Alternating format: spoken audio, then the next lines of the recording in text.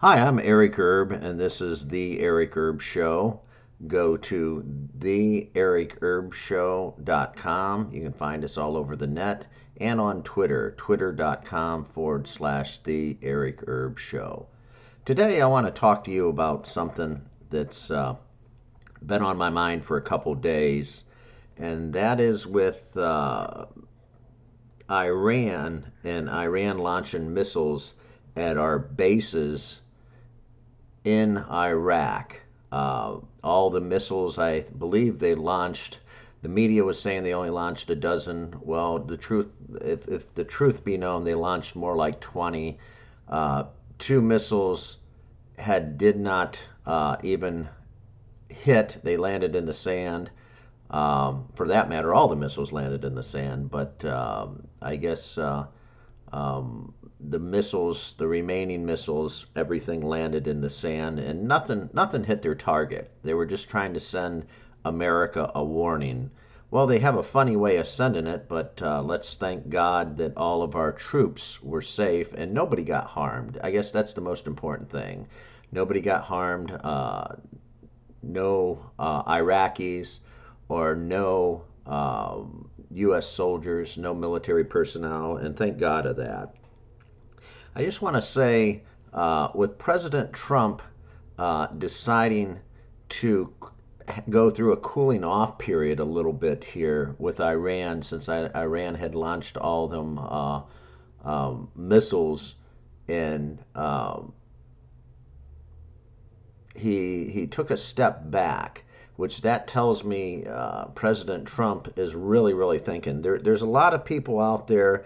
There's a lot of deep staters. There's a lot of people out there that's in President Trump's cabinet still. They're just they're warmongers. All these people want is just friggin' war all the damn time, and President Trump knows that. And it took a lot of strength to be able to pull back on something like that. Ever since the extermination, and I use that by choice, the extermination of Soleimani, the general there, Iran's top general that was assassinated. Um, I'd rather say terminated than assassinated. I know the media is going crazy and they're saying that Soleimani was assassinated. He wasn't assassinated. He was terminated.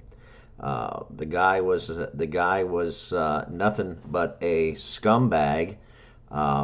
He was a hero to some, mainly in the Iran military, the Republican Guard, and he was running Hezbollah. He was running all kinds of different operations for Iran, and very close to the mullahs over there, and very close to the Ayatollah. Him and the Ayatollah were almost described like a father-son relationship.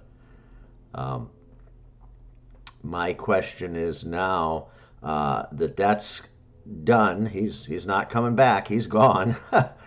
And now that President Trump has decided to cool off and just take a deep breath, and I thank God for that. So where do we go from here? I guess that's my question. Is Iran going to be stupid enough and an idiot to launch missiles again, and this time actually try to hit their friggin' targets? What's going to happen? Nobody seems to know. The Iranian people, the Arab mind sometimes is more emotional than logical. Sometimes the Arab mind gets caught up in a situation, having worked with and worked for Arabic people in the past. Sometimes they get caught up in a situation, they get too emotional, and they don't have that logic where they can step back and just say, okay, we need to take a deep breath. Because, if we wanted to, and President Trump gave the word, we could go in there and within 48 to 72 hours, Iran would be a fucking parking lot, okay? Iran would be nothing but a fucking parking lot. There would be nothing there but sand. We could take out just about the entire country, I give within 72 hours or less. We have that firepower. We have that capability. We're the number one military, the strongest military in the whole entire world. Nobody will fuck with us unless they are stupid, unless they are a total asshole. And of course, there are some dictators. You have Kim Jong Un over in North Korea. He's kind of retarded, I think. He thinks that he has his little rockets that are actually going to do something. They don't do it. They won't cut it. They would be lucky to reach a U.S. controlled land such as Guam if we're lucky. Needless to say, they don't have anything that's really going to do any major damage. We could take them out easily as well. In Iran, unfortunately, again, they've been saying this for 30 or 40 years, death to America, death to America. Um, they will learn their lesson probably the hard way. Um, I hope not, and I pray not. And I just thank God President Trump's in the White House right now and not Hillary Clinton. Because if Hillary Clinton was in the White House right now, I don't think I'd be doing this podcast. We would be at war.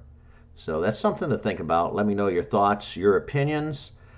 This is Eric Erb from the Eric Erb Show, signing off.